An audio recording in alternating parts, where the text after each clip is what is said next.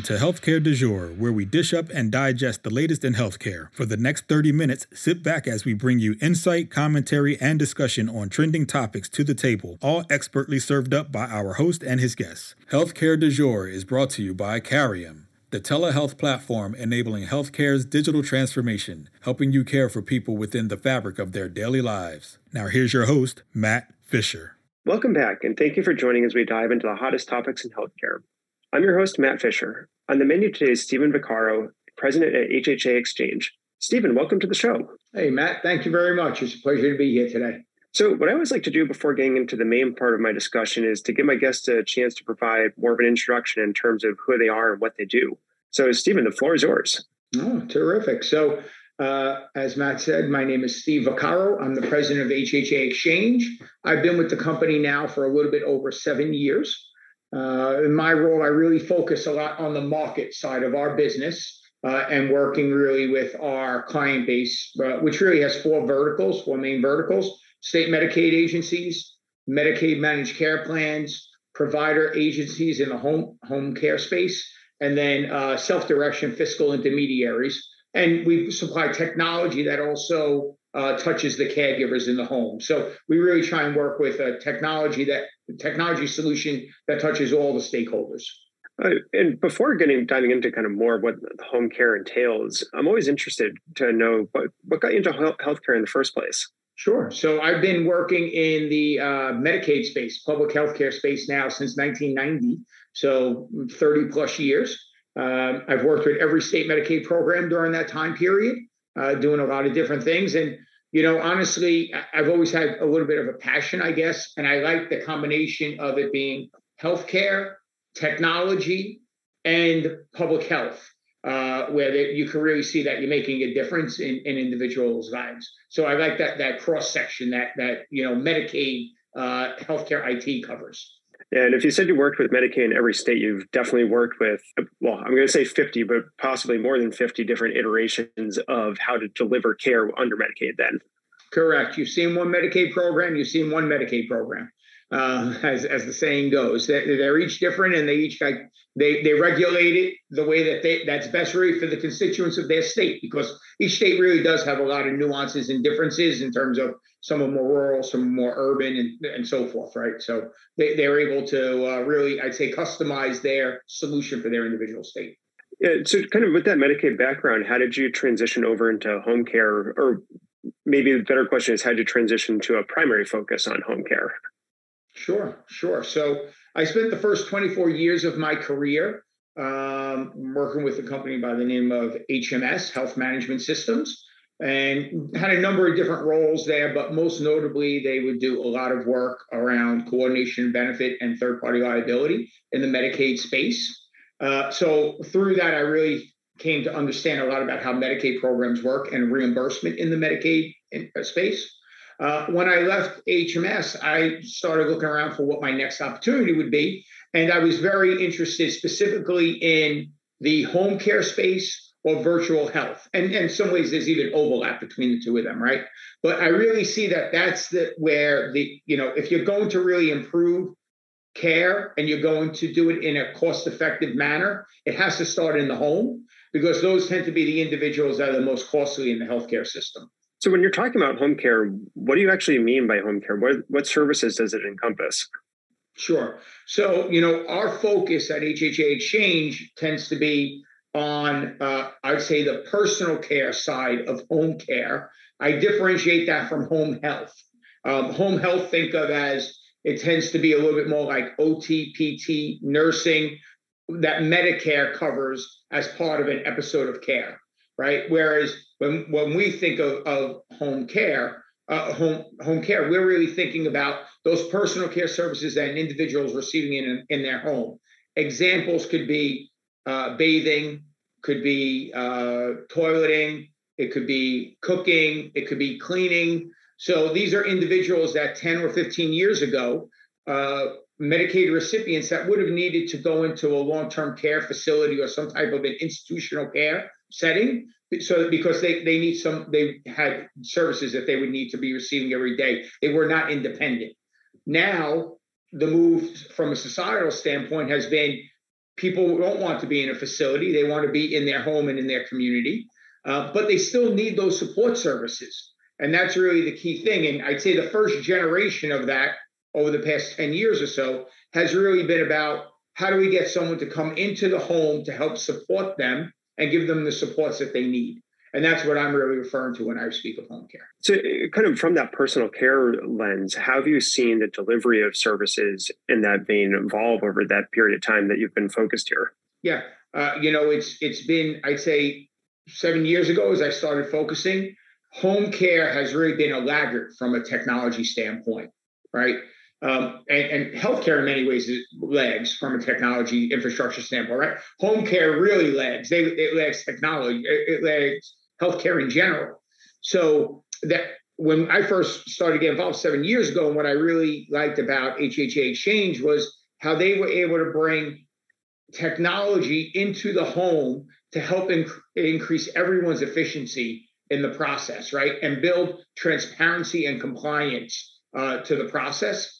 And that's really what I've seen as a change from 7 years ago. It was very common 7 years ago where I would walk into a provider's business office and they would just had filing cabinets everywhere for everything that they were doing. They were manually keeping schedules, right? They were manually had written down people's phone numbers so that they could call them, or caregivers' phone numbers if they had to make any change to a schedule, right? They didn't have any automation in any of that.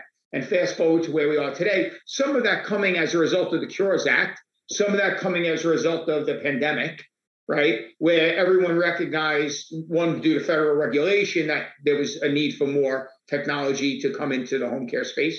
And then the pandemic, when folks were working remotely and could not get into offices, it was everybody realized that I can't be working with paper files anymore, right? For some basic things like contact information, understanding who my higher risk patients are that I'm taking care of, items of that nature. So there's really been a big focus now, I'd say, on implementing technology in the space.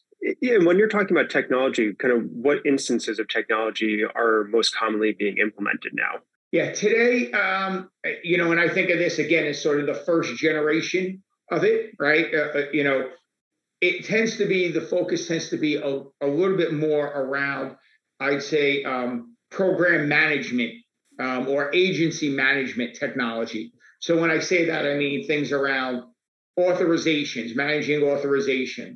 managing contact information for the Medicaid recipients receiving care and for the caregivers, managing things like caregiver compliance and in-service training, doing items of that nature, scheduling, and then electronic visit verification, of course, that's now required as part of the federal mandate.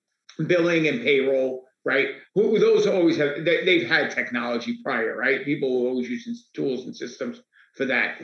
So that's where I see the technology really being used today. But a lot of that, in my view, is that's the beginning part of this, right? And now there's a lot of things that we can do to build upon that. And so when you just said there's like room to build upon it, what would you like to see kind of come in that second generation or the next phase of technology implementation?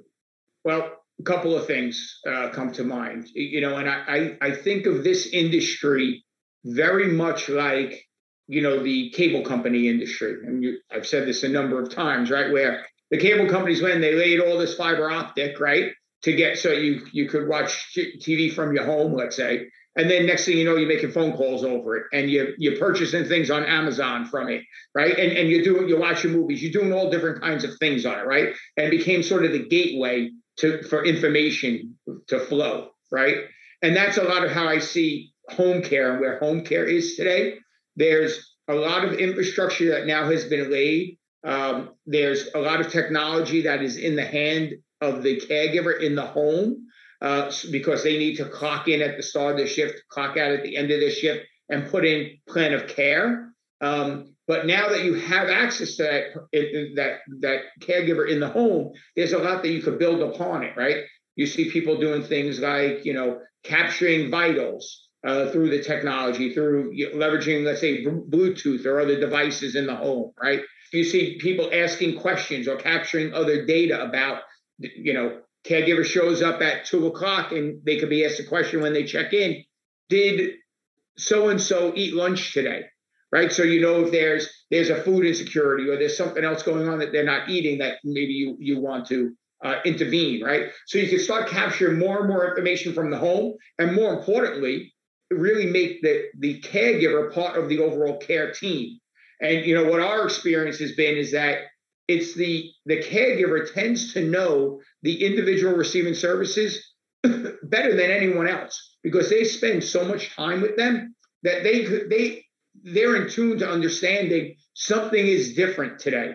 And you don't have to be a doctor or an RN, right, to notice that, right? Sometimes you could be with a family member or a loved one. You see they're a little bit off today. They're not feeling well today, right? So they're able to give us those kinds of observations, and then we could take that data in and we could trend that data over time, and we're able to see, hey, are there things that are changing, and using artificial intelligence to say, this is now an opportunity for someone to intervene. Maybe it's a phone call from a nurse. Maybe a nurse should go on site and take a look at the situation, or something of that nature. Yeah, so it kind of sounds like just a reflection of the broader virtual care trends across healthcare. Because if you're talking about capturing the data and then being able to spot trends and analyze it and just run it through different forms of analytics over time, as I said, it seems to just be a reflection of what's happening more broadly in healthcare, and an opportunity for just more, kind of cross-setting integration to provide, really whole person care. It is. It's really all about whole person care. And, I'd say you go back 3 years ago, and this was a blind spot, right? So here you had, I'd say these complex need individuals in their home now, and a blind spot of what actually was occurring in the home, right? And through the Federal Cures Act, it sort of mandated, hey, well, we at least need to know what time the caregiver showed up, what time the caregiver left, and what duties they performed while they were there, which was a good start, right? But now that you have that infrastructure, now you're really able to build upon that and start thinking about whole person care, which is, to me, is very exciting. And that's where technology really could help. And it could really help make the caregiver's job more empowering, right? Which is something that as we speak to our clients, we know the caregivers really like and they want. Yeah, and I suspect this is going to be somewhat of a loaded comparison. But if you're talking about, the Cures Act and some of those requirements is laying the infrastructure, at least from the laying the infrastructure perspective, it kind of mirrors what happened with the Meaningful Use program for hospitals and physician practices of forcing the adoption of EMRs and using that as a way to springboard to better use of technology. Hopefully home care will have a much better starting point, though, because it sounds like the technology is at this point in time should be better, or at least optimistically is, but there is maybe less stringent kind of adoption requirements, because you're not talking about these systems that are geared in one direction, but infrastructure, as you were describing, that it really allows for a broader, hopefully more useful footprint. I think it's a very good comparison that you made, right? And I do see that synergy, right, between the meaningful use, right, and what happened there. And absolutely, this is kind of the springboard to really, I think, the next generation of how you start to, I'd say, see the industry transition toward more value-based care and outcomes, right, as opposed to the past where it was very visit specific, right? Okay, I need to get 8 visits done today, and I did 8 visits, right? I think it's kind of moving on to the next generation of that. Yeah, no, and I think kind of referencing the value-based movement and outcomes as a focus is, again, aligns a lot with what's happening more broadly and not in the industry, not just within home care. But for those of you just joining, I'm talking with Steve Vaccaro of HHA Exchange.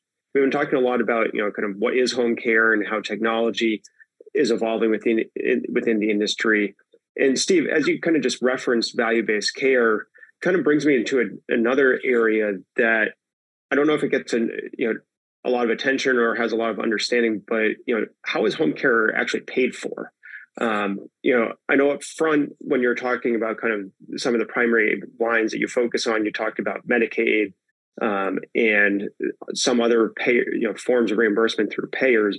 But if you could you help level set for everybody just what is the reimbursement landscape when we're talking about home care? Sure. So first off, the primary source is Medicaid, right? So Medicaid is for these services, having someone come into your home to care for a loved one.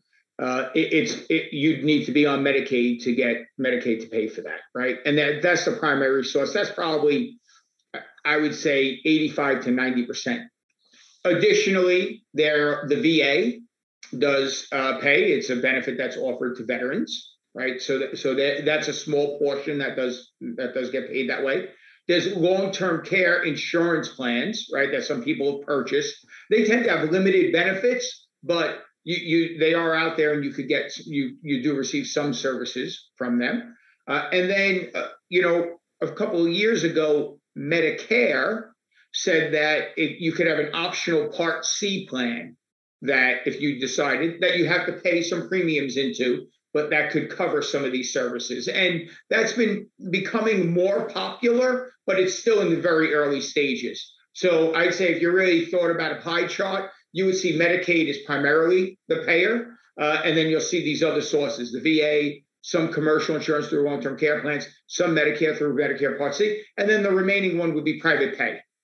Folks that have the ability to fund this themselves, they'll pay to have somebody come into the home and perform these services. Yeah, so if Medicaid is by far the predominant payer, how does that influence kind of operational decisions or the ability to deliver home care services?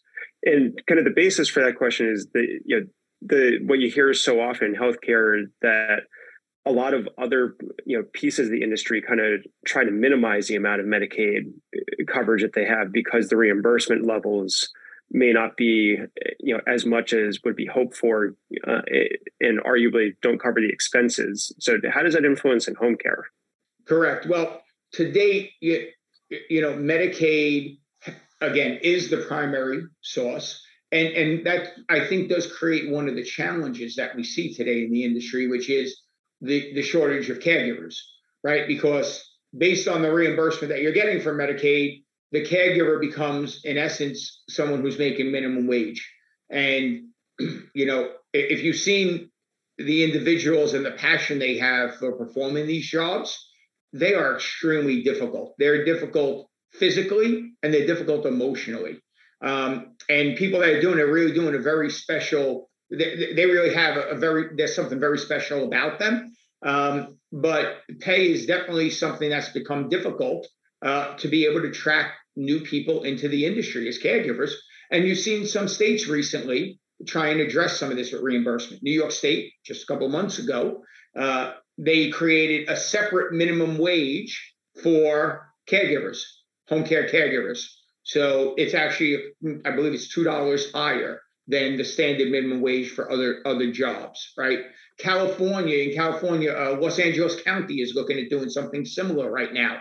So I think that that's a trend that we're going to see, because I think everybody recognizes that the work that these individuals are doing is so important and so special, and it's really making a difference in people's lives. And it's not a minimum wage position, right? And there's always been this rhetoric or the stigma in the past of like it's an unskilled position, right? Which is, you couldn't be further from the truth, right? Because what they're doing really is very difficult work and very special work that they're doing.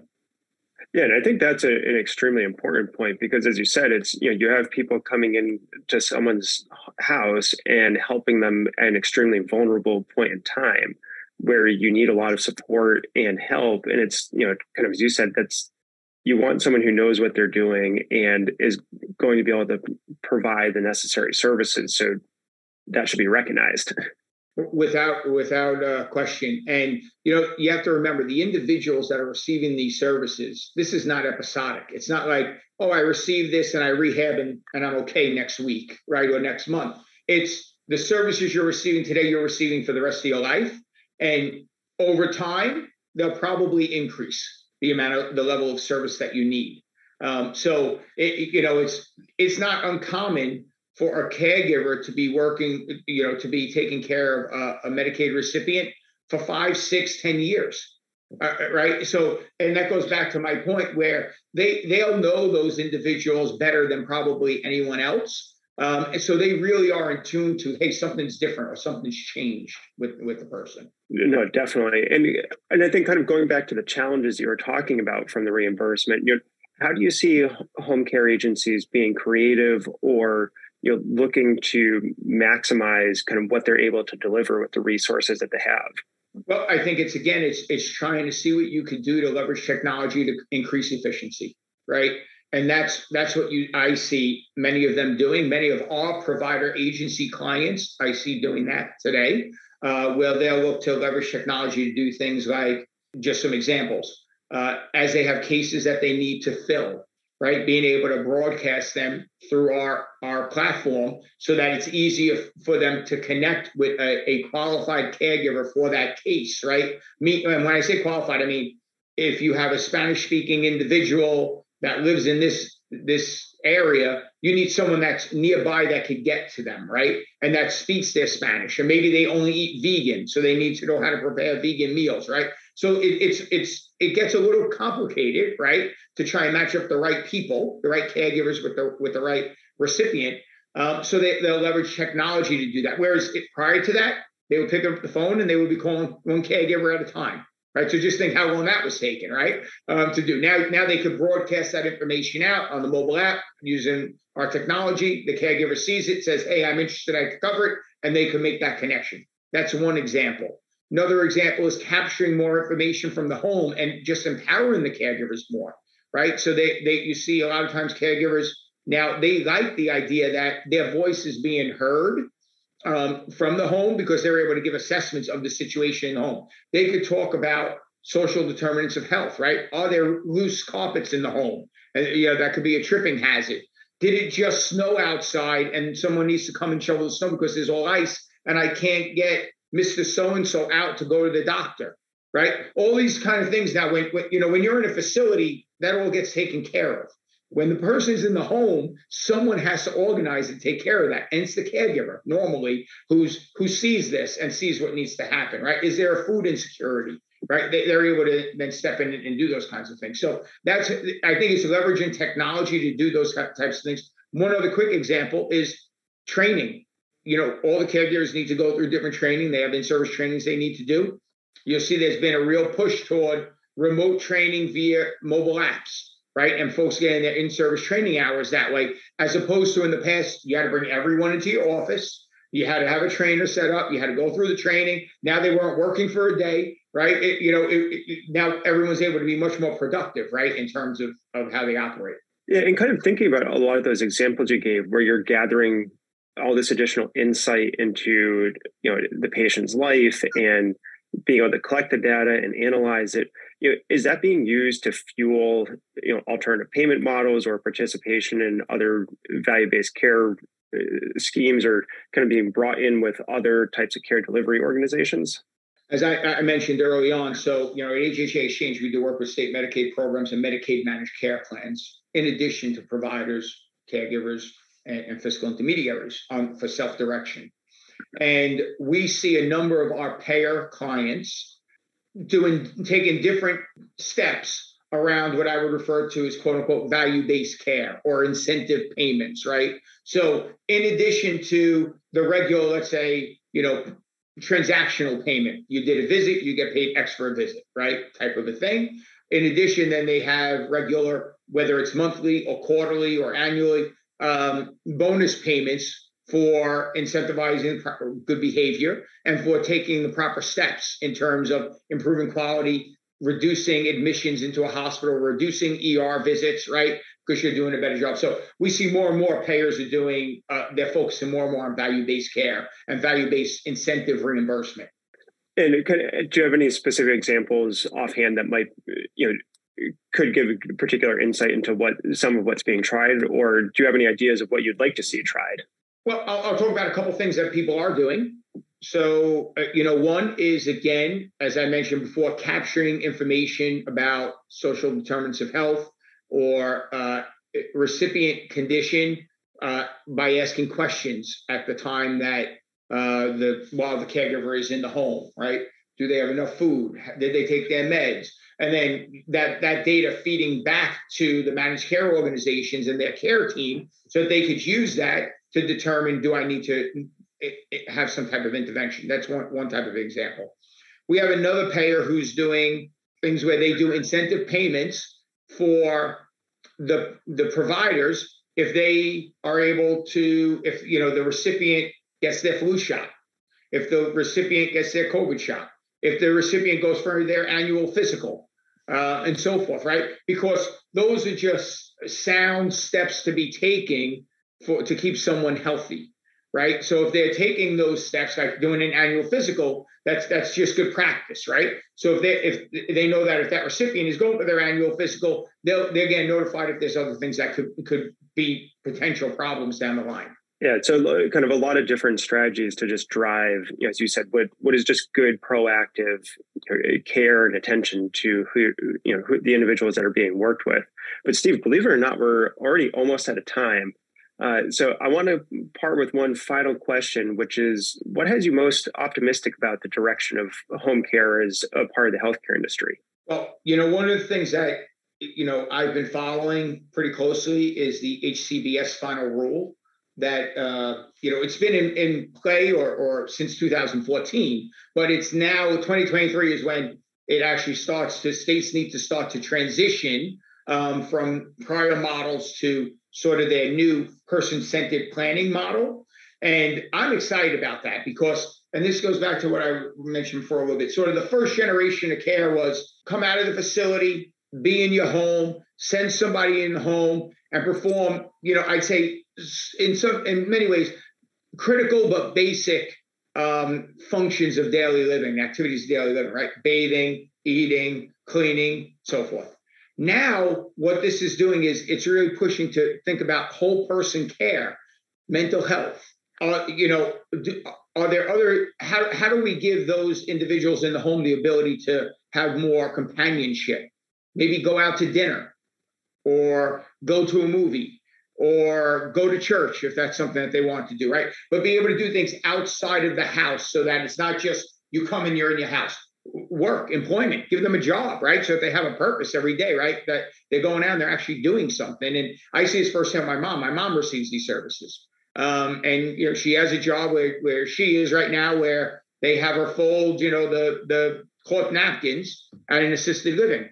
So, it's great. And it just gives her a purpose, right? And something to do and an ability to socialize with other people. So I'm excited about that and where home care is heading, because I think that's really the next generation is really thinking about holistic person care. Yeah, no, and certainly a lot to watch and, be optimistic about and to be able to track as time goes on. But, Steve, as I said, believe it or not, we are already out of time. So I want to thank my guest, Steve Vaccaro, for a great conversation today. Well, thank you very much, Matt. It was terrific, and I appreciate taking the time with you today. Yeah, and thank you to everyone listening. Keep the dialogue going and connect with me at #HCDEJURE. I'm Matt Fisher. Until next time.